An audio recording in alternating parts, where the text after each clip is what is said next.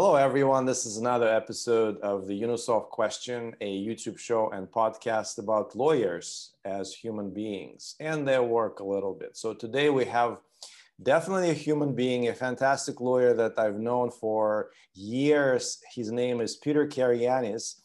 And without further ado, hello, Peter. How are you today? I'm very well, Prahlad. Thank you very much. How are you today? I'm good. I'm good. Granted that the world is in trouble as a whole, I think I can say that I'm good. I get this wonderful chance to speak with amazing people about once a week and share these interviews with the world, and you're one of them. So thank you so much for coming. Well, I it's want kind to of you to say so. Thank you. No problem. I want to ask you a strange question up front. So I looked at your LinkedIn profile and I was shocked by the number of recommendations that you received on LinkedIn. So, I mean, I look at LinkedIn profiles all the time and you have 34 recommendations. That's a lot by LinkedIn standards because it means you had to get 34 people to write something, sign their name to it. And, all of these people, they're pretty important people. What can I say? You also gave 29 recommendations. So you also took time to write recommendations on LinkedIn. What do you have to say about this? First of all, I don't even know that I've looked at that for a little while. So this is a great question. This is certainly not where I thought we'd start off. What do I have to say? I'll start at the back and work my way forward on this. It doesn't, I never counted them. I honestly had never counted them. So that's news to me that that was the number, or that even that's a lot by LinkedIn standards. But I definitely knew that I had some recommendations. And I also know that I made a conscious effort, certainly when anybody would ask for any kind of feedback or any kind of a recommendation, I always made them. There's a great book that I read a few years ago. It's called The Go-Giver. And in this book, which I would strongly recommend to anybody that might be looking for a very lighthearted, easy to read and easy to digest business book, but told in the manner of a story that just has some really strong truths. But the Go-Giver turns upside down the idea of a go-getter. You're out there in business and you're a hustler and you're a go-getter. And what the story is you really, what you get is actually what you give, which isn't that a Beatles song, right? We've got that lesson from Paul McCartney and John Lennon many, many years ago and set to a beautiful song.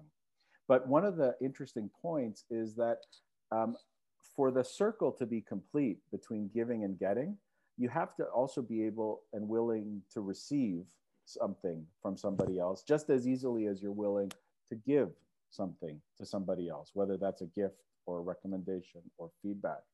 And a lot of times it's harder to receive. People feel embarrassed. You feel like you don't deserve it. You feel like you didn't earn it. You feel like, it's okay. You don't have to do anything. But when you do that, you are actually denying the other person the moment where they are expressing a generosity to you.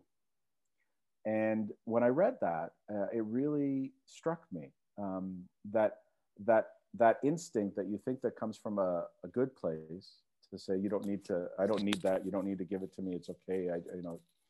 Is actually a little bit selfish in its own way because it denies the other person that opportunity. And so I had never thought about this before you asked the question, but I think probably the reason why the number of recommendations and the number of that I've received and the number that I've given is so closely is that I probably made a point of trying to give recommendations as much as getting recommendations, and I tried to complete that circle. I don't know if that's true or not, but that's my story today, and I'm sticking to it. And, I'm looking at the people who gave you recommendations. They certainly don't just drop recommendations around. President and CEO, VP, partner, general counsel, managing director. Like, this is the caliber of people who took time to write good things about you. And I want to work our way to this moment in time where so many people of power and influence were willing to say, good things about you and to recommend you. And I want to start with your origins. I think you're from Toronto, if I am not mistaken, correct? Yeah, born and raised, local boy. And I'm looking at your high school. This is why I figured out. I don't know if it's high school. Yeah, it's high school. St. Joseph's High School. Yeah, Michael Power, St. Joe's. Go Power. What neighborhood did you grow up in? That high school is in Etobicoke. It still is in Etobicoke. And I grew up, like many things in my life, interestingly enough, I grew up on the boundary between Etobicoke and Mississauga. Anybody that is getting this podcast or this interview locally would know that. For people out of the area, the Etobicoke and Mississauga would be, if you will, the inner suburbs of the city of Toronto. But you know, right on the line. At that time, there was still a lot of undeveloped farmland in parts of it, or not very far away. You could drive for a few minutes and be in an apple orchard, literally. In fact, the home that I grew up in, I was born in High Park. That's where my parents lived, just a few blocks away from High Park. But the house that I lived in was a redevelopment from an orchard, a fruit orchard. And even while I was growing up, they had taken the time. Can you imagine? They would never do this now. They just raise the whole thing. But the developer had taken the time to protect apple trees on people's homes. Not everybody, but when I was growing up, there were still apple trees and peach trees and cherry trees that were part of the original orchard when they bought it from the farmer. But so I grew up in Mississauga, Etobicoke, and I kind of had a foot in both camps. So at the time in Mississauga, we were running wild, going up and down the creeks and ravines on the weekend. And then I could hop on the subway and in a few minutes be all the way in downtown Toronto. So why does a boy who grew up in an inner suburb in Toronto had a chance to see some of the history of the city, because a parent's house was on a farmer's orchard? How did this boy decide to go into a political science program at U of T for his undergrad? Probably my argumentative nature took me there. And how close political science might be to politics in general. So I've been active in politics my entire life. I was on student council in high school and student council in university and student council in law school, I was the president of the student body. That's always attracted me. Politics in general has always attracted me. And I've always felt, once I was exposed to political science as a subject matter, I felt like political science in many respects was history taught properly. And maybe it was just my experience of how I learned history. But, you know, it's interesting how you put that. You know, here I was a boy that had been exposed to parts of the city, the development of the city, the changing parts of the city. And that is something that fascinates me always, anytime, anywhere, whether it's in Toronto or any other part of the world, where I can find lines that take us back in history, roots of the city, stories in the city. I'm always very interested in that. But I think my experience with history as a student and as a subject was that it was very linear. And political science as a subject that I learned was more dynamic. So more things coming together to touch that line, because that's the way it is. I mean, we study history as a subject, and 500 years from now, somebody might be studying. Well, 500 years from now, somebody guaranteed will be studying the pandemic and what we've lived. And the last 12 months, we can definitely create a line and say, March 12th, 2020 and March 12th, 2021, and we can create a line, but we don't experience. None of us have experienced that as a straight linear thing. Things have come in from different worlds, different countries, rather, not different worlds, but different countries, different environments, different socioeconomic levels. What I am experiencing now as a pandemic with my wife and my three children, and we live in Etobicoke now, very close to where I went to high school. And that was not necessarily by design, but certainly the roots of that are there.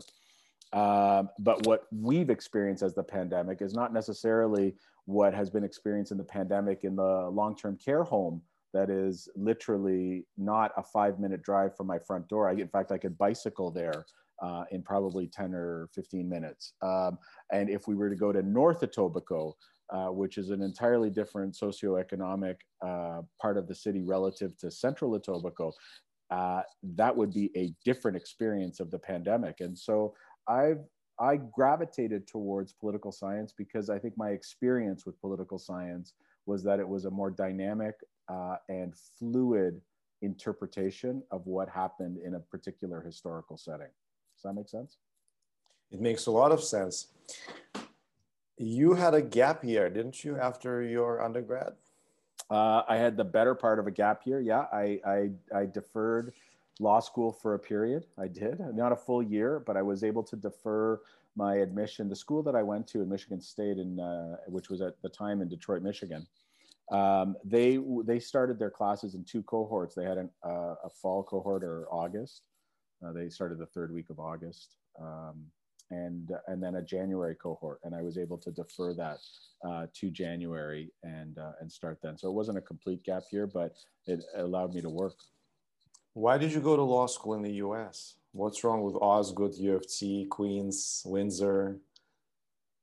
Nothing's wrong with any of them. I think it would probably be better to look at my approach to the admissions process at any of those law schools the first time round. And in fairness, it might be my approach to my academic performance in undergrad and what that might have looked like to the admissions committee at Osgoode the first time round.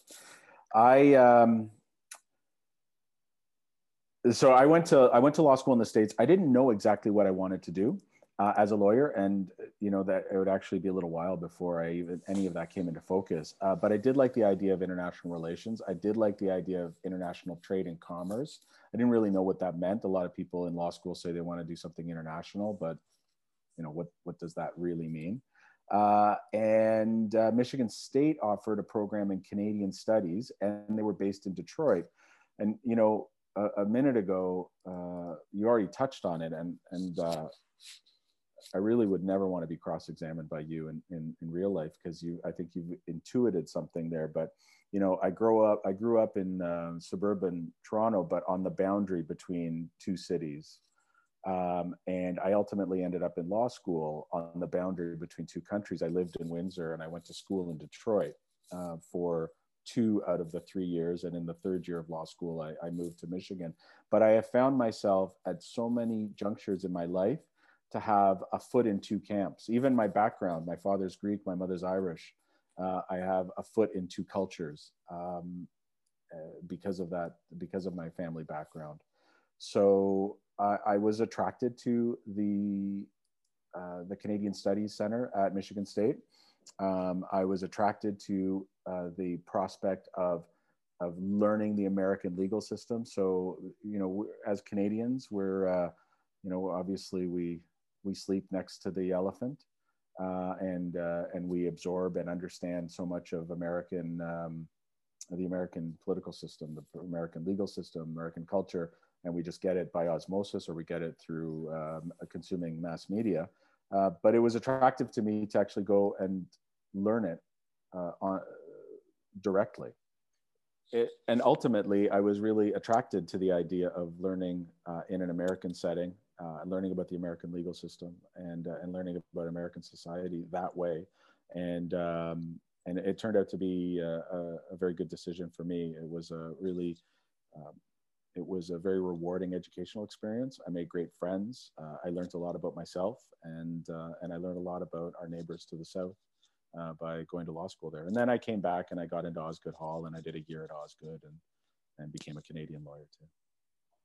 I was teasing you a little bit when I asked you about why you went to why you went to law school in the U.S., because I went to grad school in the U.S. and I think it was a great experience. I think anyone will benefit from going to school in the US, because despite what people say about all the similarities between Canada and the US, there are really important differences. And I think many people in Canada can benefit from looking at these differences and examining these differences. And I think there is no better place to look at them than the educational system, than American universities.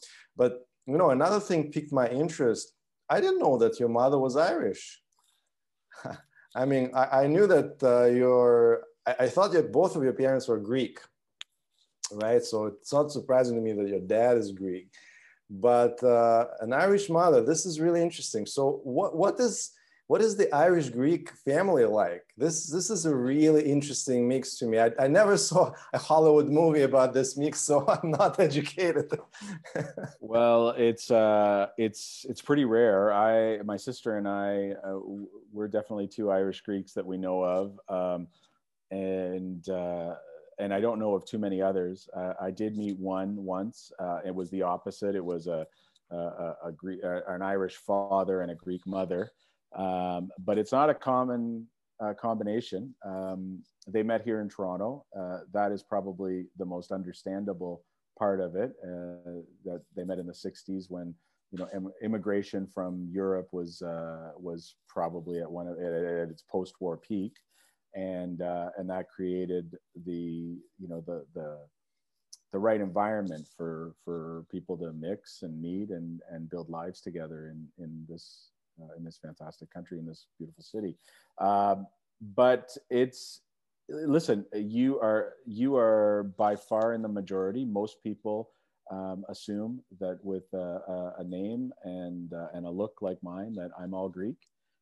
And there's no question that my Greek heritage is a big part of who I am, and people certainly understand that with a surname like Carayiannis. But my father was born in Greece, and my mother was born in Ireland. She has 4 sisters there, my aunts and their uncle and their husbands and my uncles. And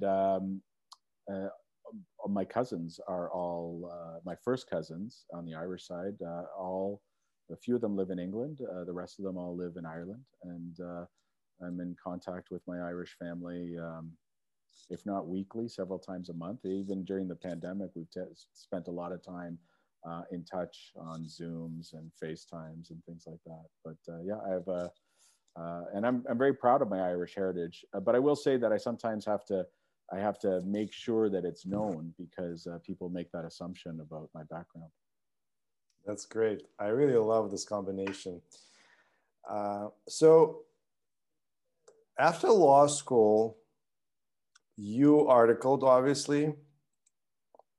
Where did you article? I don't think it says on your LinkedIn where you articled. That's interesting. It probably doesn't. I don't know. I articled at the firm that's now just referred to as Gowlings. At the time that I articled, and when I first started there, was Gowlings, Strathy, and Henderson.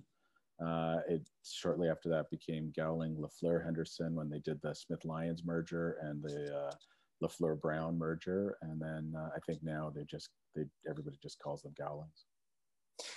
You were a Toronto young man with, you said, with questionable academics in undergrad, and perhaps with a turbulent childhood. The times were turbulent, and the city was turbulent. You come from a really interesting family, but you end up at a really blue chip, white shoe, elite basic firm. So how did they let you in? What happened? I have no idea how they let me in.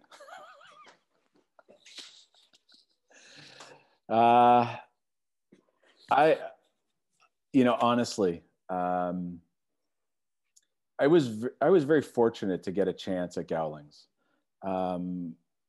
The time that I was applying for an articling position was, I can never really remember what it's like now. For those in the Canadian system, they'd understand that. Anybody outside of Canada, after we go to law school, we have to do effectively a year as an apprenticeship, and it's called articling here.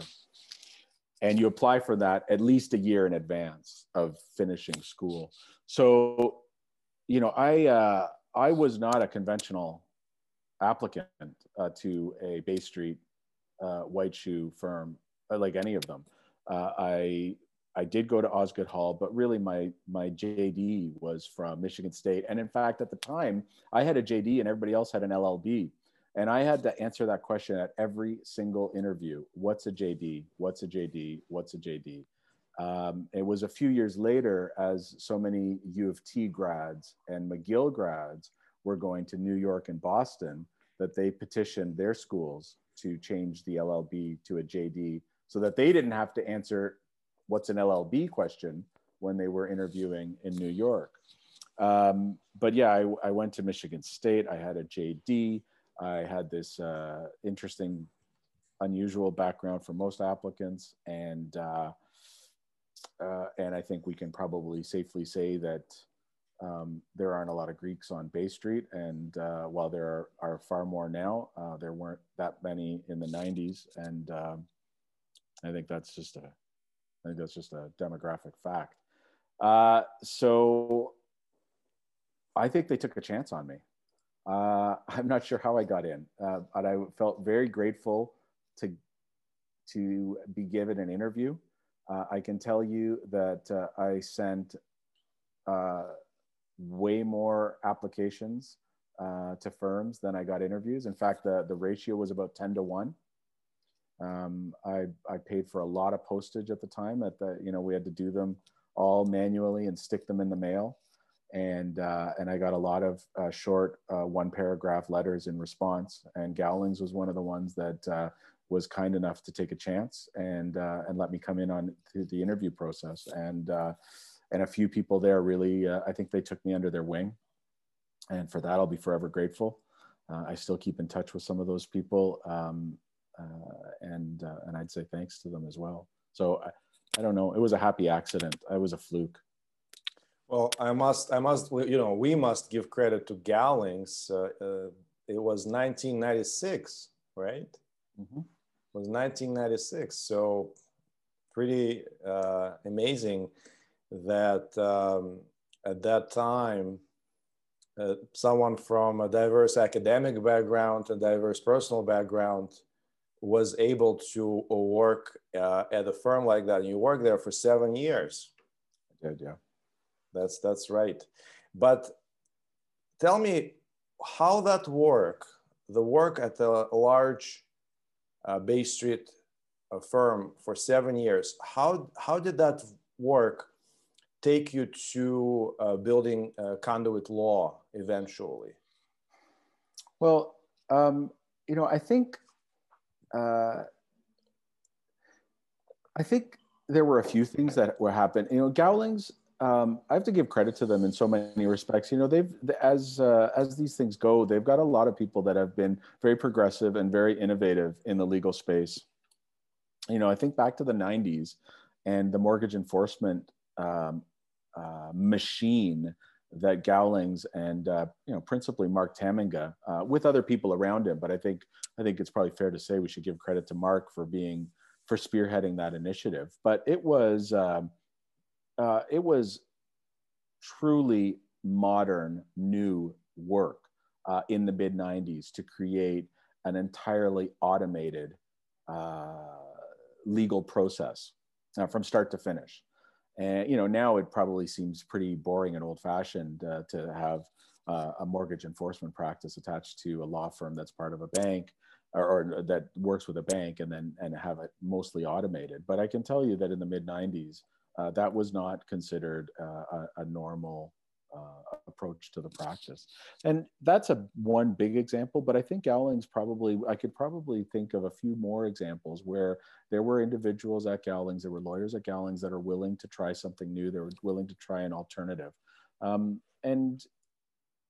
wouldn't have been in the majority, but I think that's normal for any large law firm. And if we were to look at the bell curve of early adopters to laggards, I think the same bell curve would apply to Gowlings. But there was definitely a group of early adopters who were open to the conversation, who were willing to look at new ways of practicing, who thought that we could make a difference and practice in a different way. And those people were, if not supported, at least tolerated, and the conversation wasn't shut down. So I think at an early age, I was probably attracted to the idea.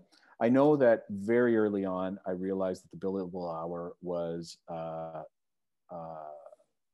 there really ultimately are no redeeming features to practicing law with the billable hour. I know that it's the mainstream, and I know that I'll probably be arguing about this until well after I finish my career.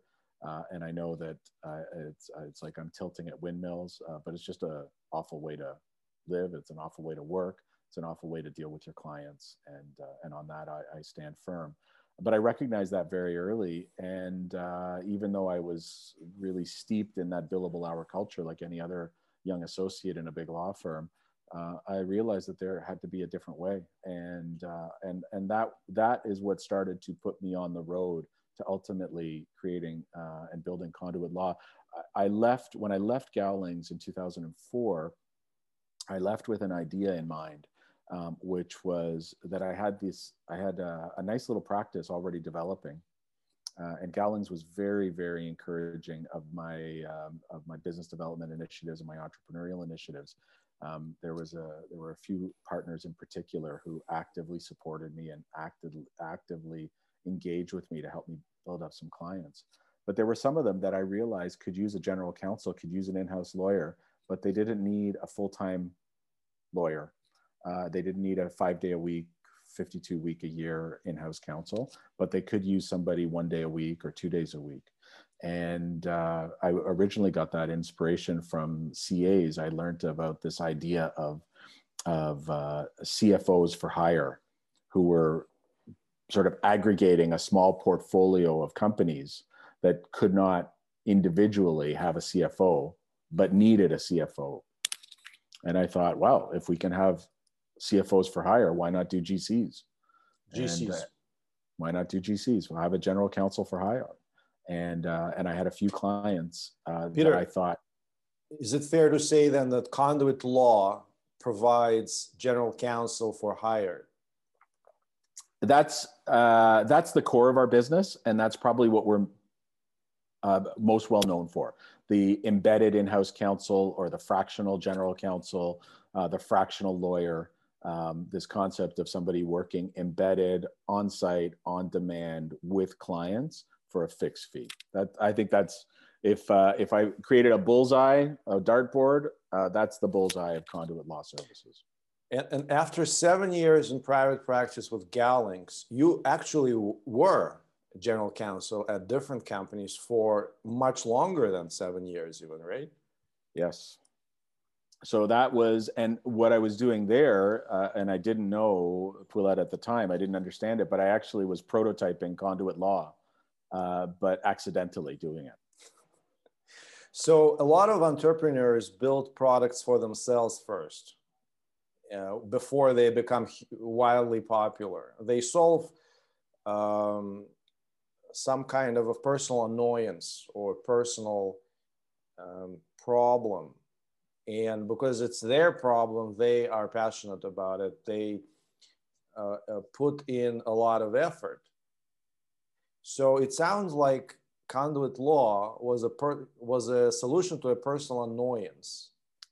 And may I call this your annoyance with a billable hour? Absolutely. I would agree with that completely. How long have you been waging war on billable hour, Peter?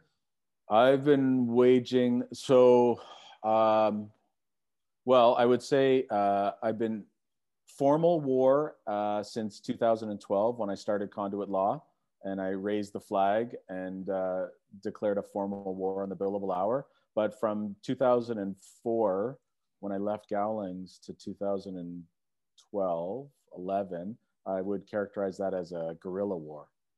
Mm-hmm. I want to talk about the billable hour a little bit. I know it's your favorite topic. So if not the billable hour, then what? I know you answered that question many times, but let's do it again. Well, so the short answer is anything other than the billable hour, really. Here's my view, and I'd be happy to debate this with anybody. I don't think clients don't buy time. It's as simple as that. Clients don't walk into your office. They don't walk into my office. They don't pick up the phone and say, I want an hour of your time. I want to buy an hour of your time. Clients have problems that need solutions. If they're calling a lawyer, it's because they've got a legal shaped solution, not a plumbing shaped solution or an electrical shaped solution or a cardiac shape or problem looking for a solution, right? You call the plumber, the electrician, the doctor, the lawyer, based on the problem that you're experiencing. And when they want a solution to that problem, the amount of time that you expend on giving them that solution is entirely irrelevant. It's as though you go to a restaurant and after ordering your meal, which says on the menu it's $19.95 for whatever, chicken, something, steak, pick whatever, it doesn't matter. It's as though then the chef would come out and say to you, the meat was a little hard and I had to work harder to make it more tender for you. We actually marinated that meat longer. And so I know I said it was $19.95, but today I have to charge you $22.95 because I had to work harder on that, right? It's as though, you know, we've all been on a flight where we've taken off from our city of departure to arrive in the destination. And we've all been late in the destination while we've flown in a circle over the airport for whatever reason. You know, it could be thunderstorms, it could be snow, it could be fog, it could be traffic. Everybody who's flown into JFK or LaGuardia, particularly in July or August, has had this experience.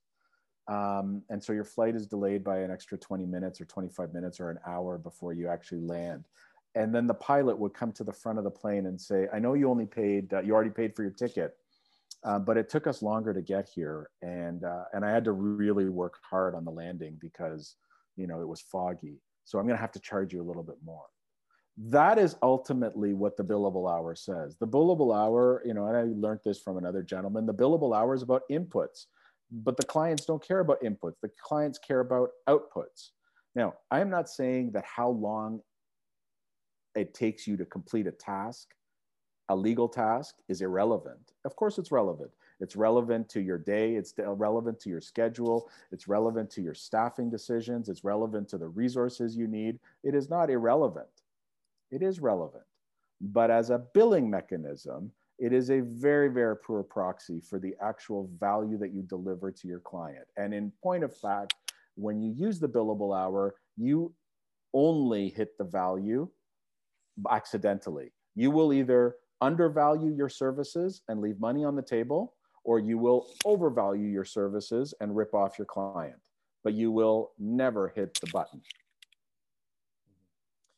Okay, so you wrote an article for the OBA in 2018. And I'm proud to say that I commissioned you to write that article because I was at the time with the law practice management section of the Ontario Bar Association. And this article was called, it's still online, A Brief History of Conduit Law. I should check it out again. Yeah, it's a really interesting piece. In this article, you wrote, the driving force behind the concept propelling conduit law was the idea that in the legal industry, as a knowledge-based business, we should be liberated from both time and place. So I understand place, and this is all, you know, what this whole digital office, paperless office concept is about. And of course, conduit law is attractive to lawyers because they can work from home perhaps, or from anywhere else, because, you know, before you had to come to the client's office because the files were there. Now the files are in the cloud. I'm making some assumptions here, but I think those are safe assumptions about conduit law. So I understand liberation from place. And I've personally benefited from this liberation. This was why I started my own practice in 2011, 10 years ago, because because I wanted to be liberated from a particular place. Although I must admit, I'm back into the office for the last several years because I discovered dual monitors, and that became another anchor, you know. So even liberation from a place is questionable to me now. And I really enjoy the office here. I have a plant, but I don't understand liberation from time. And I ask you to explain this to me. I understand that it's related to your war on the billable hour, and I understand that it's related to the to properly calibrating outputs and to properly calibrating pricing to outputs to the value that you deliver to the client. But inputs are named inputs for a reason. Yeah. There are no outputs without inputs. You have to go in to go out, right? So I understand liberation from time as liberation from inputs. And for now, I don't see how lawyers can not spend time, or at least how lawyers can fix the time in which they have to complete a task. I understand the difference between services and products. And I understand that products are much more liberated from time. Perhaps this is why you started a watch brand, because perhaps ultimately at the bottom of your heart, you really want to make products because they provide the ultimate liberation from place and time, right? Compared to services. But please explain, with this background intro, please explain, how do you liberate from time? How do you liberate a lawyer from time? So I think it's a great question, and this is why this entire subject is very compelling, and why, you know, I mean, after at least 15, 16 years of having this dominate my professional work, it still remains compelling to me. I think there's two things that I'd want to talk about. First of all, we do need to talk about inputs, but we also have to have a proper discussion about what the inputs are if we're going to have that discussion. And let's park that for a moment. But, you know, the liberation from time can be a number of different things. And we've experienced this now through the pandemic, particularly for white collar knowledge-based workers who've all decamped from the office to come home and work from home, underlining the point of place. But clients come to us for solutions. Broadly speaking, I think that falls into three categories. What's the solution? They come to us because of our knowledge, our background and our knowledge, what we've learned, the books, the black letter law. They come to us for our experience, the amount of time that we've been doing work, and how we are able to marshal resources to solve that problem. And then I think the third thing that they come to us for is judgment. And I've never really been able to properly define judgment in the context of legal services, but I often put the three of them together and put it into some kind of a melange. But none of those are dependent on working 9 to 5. None of those are dependent on working a specific specific time frame inside the day. Yes, if you've got to file a document with the court, obviously you must conform to their schedule. And so you're in that case, you're neither liberated from time nor place, because you need to show up at the courthouse at a certain time to deliver a document. But the solution around that, the factum that you write, or the contract that you write, or the solution that you put together, that can be put together at 2 o'clock in the morning as easily as it's put together at 2 o'clock in the afternoon. And that's entirely dependent on, you know, when you are ready to do the work, when you are capable of doing the work, when you are able to interact with clients and witnesses and stakeholders and opposing counsel. All of those things come in together, but none of it has to happen in that particular time frame. And I think that's really what I'm talking about. It always struck me as kind of odd, you know, going to the big law firms. When you look at the types of candidates that law schools select for, and the type of candidates that law firms select for in the sort of the larger hiring process, you know, they tend to be high academic achievers. They tend to have powerful resumes with a lot of interesting experience, and they're hired for all of that.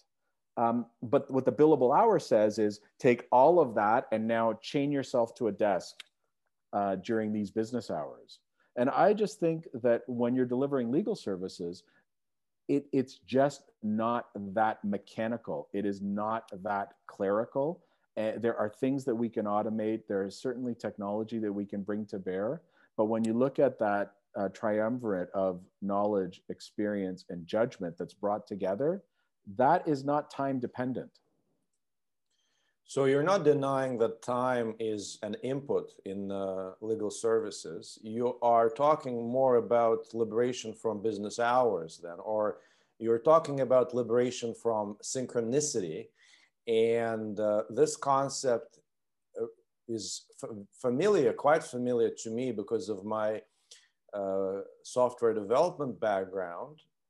Some of the greatest software projects, such as, for example, Linux, which is at the heart of all Android phones, or other open source projects, which all practically most well-known software products used today. Some of these greatest software projects were developed across different time zones, without any office, without any FaceTime, with people using asynchronous tools such as emails, no meetings, no Zoom, nothing. So I was a witness to how those projects were built because I contributed to some of these projects and I watched some of these projects.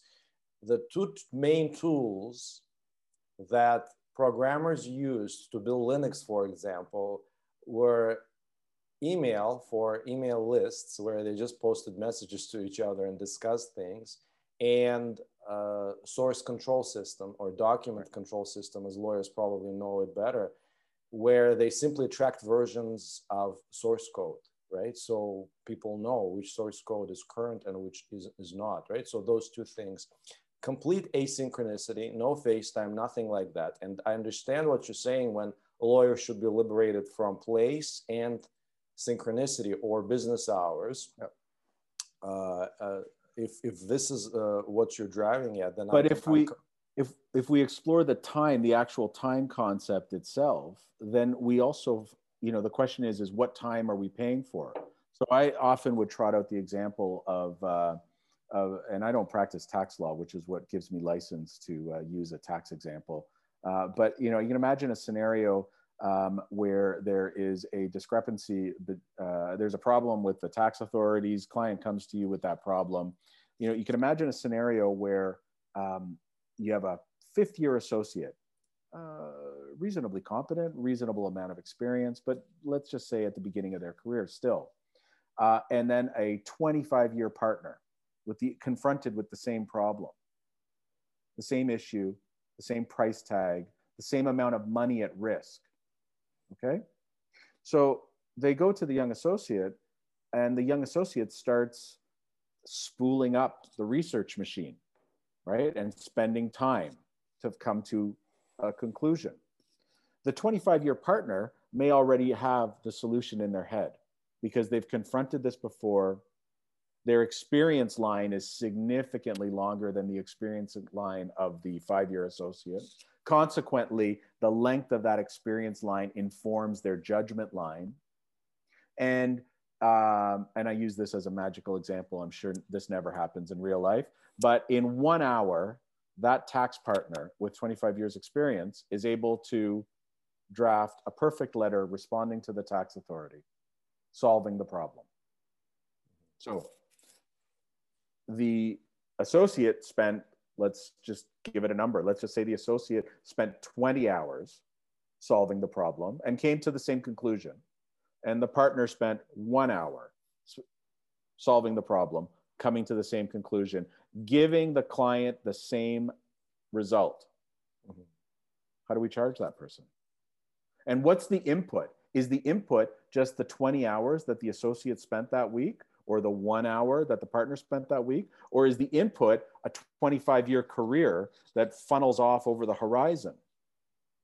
What is the input? What's the right number? And let's take it a little further. Let's assume it's the interpretation of a part of the tax code.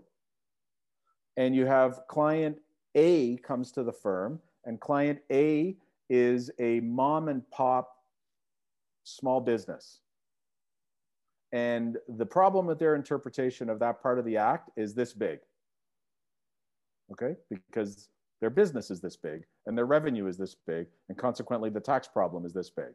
And on the same day, a global multinational company comes to you and has the exact same problem with the exact same interpretation of the same provision of the Tax Act, but their problem is this big.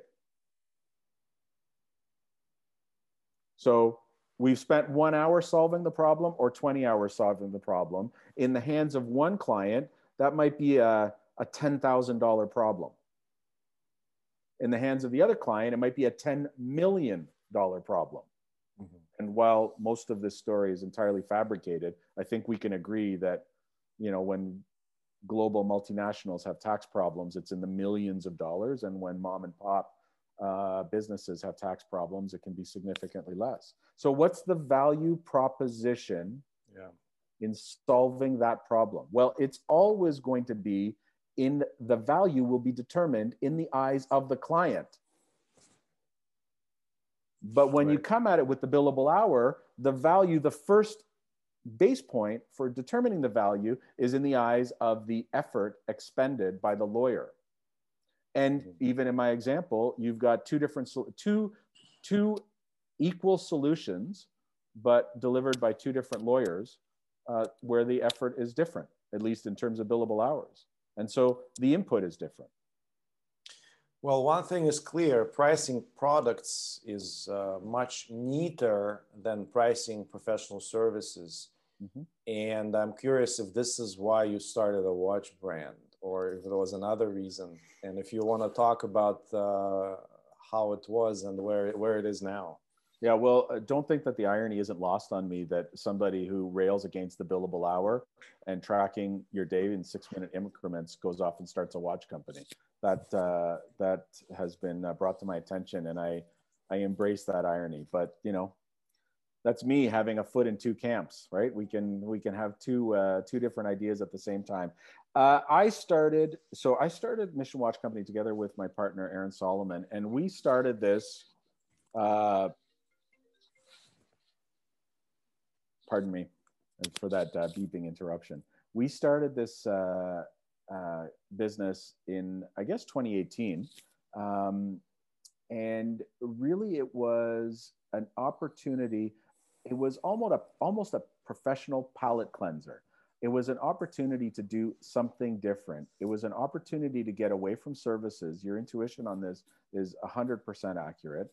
It was an opportunity to look at how we could provide something valuable, but that people would like and hopefully buy and create a marketplace for, or a step into a marketplace where we could sell our goods, but actually selling a good. And the idea of going through the creative process of coming up with the Mission Watch Company and then coming up with our product, and literally taking out pads of paper and trying to design this thing on a blank sheet. And let's be very clear, neither of us are industrial designers. So a lot of that was fairly remedial, I can say, at the beginning, in terms of what our designs looked like at the beginning. But then we went through an educational process, and a lot of that was informed by my legal background, how to start a company. I've been advising entrepreneurs basically since the beginning of my career. And then it sort of took on a life of its own, if I can put it that way. Mm-hmm.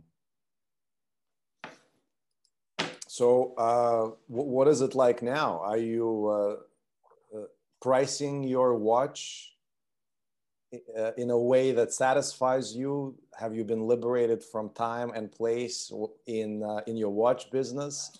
Or Well, are there echoes of professional services still, even in the product business that you're engaged in?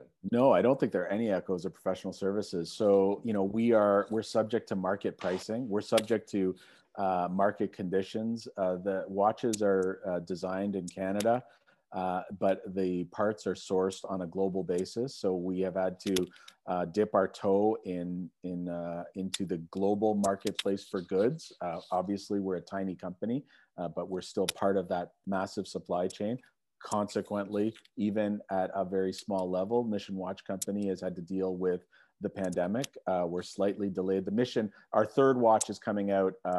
In fact, this morning, I can say that we received the confirmation. We should expect delivery, should be the first week of April, give or take. But that's been slightly delayed. And part of that delay has been a cause of the disruption in the supply chain on a global basis. Yeah. Pricing has been very, very interesting and dynamic, looking at the marketplace for automatic watches versus the marketplace for quartz watches. Our first watch was an automatic watch. It's at a higher price point. Our second watch is a quartz at an entirely different price point, and also able to be marketed to a different consumer. It's been very interesting. And, you know, one of the interesting things, at least where there's a little bit of overlap between designing and manufacturing and selling watches and the legal industry, is both of them are very old professions. They've been around for a very, very long time, and in some respects are very constrained by tradition. I mean, people do make some pretty absurd looking watches, but basically we're stuck with a single form, you know, a round watch face with markers for 12 hours, whether those are numerals or indices is kind of up to you.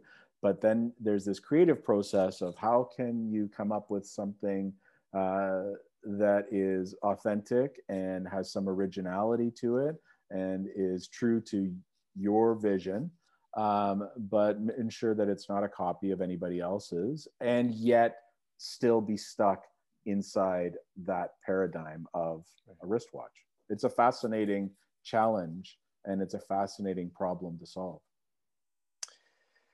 Well, Peter, I want to thank you for this interview. I just looked at time and I realized how fast it flew, speaking and listening to you and speaking with you.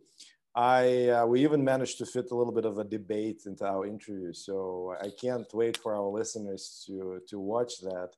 Thank you so much, Peter. It's been really interesting. I can't wait to hear about your third watch coming out from Mission Watch Company. I'm thankful to you for all of your thoughts about the billable hour, about your war on the billable hour. I've always been interested in your thoughts about it. Thank you so much. Well, thank you very much. Spasiba. Thank you.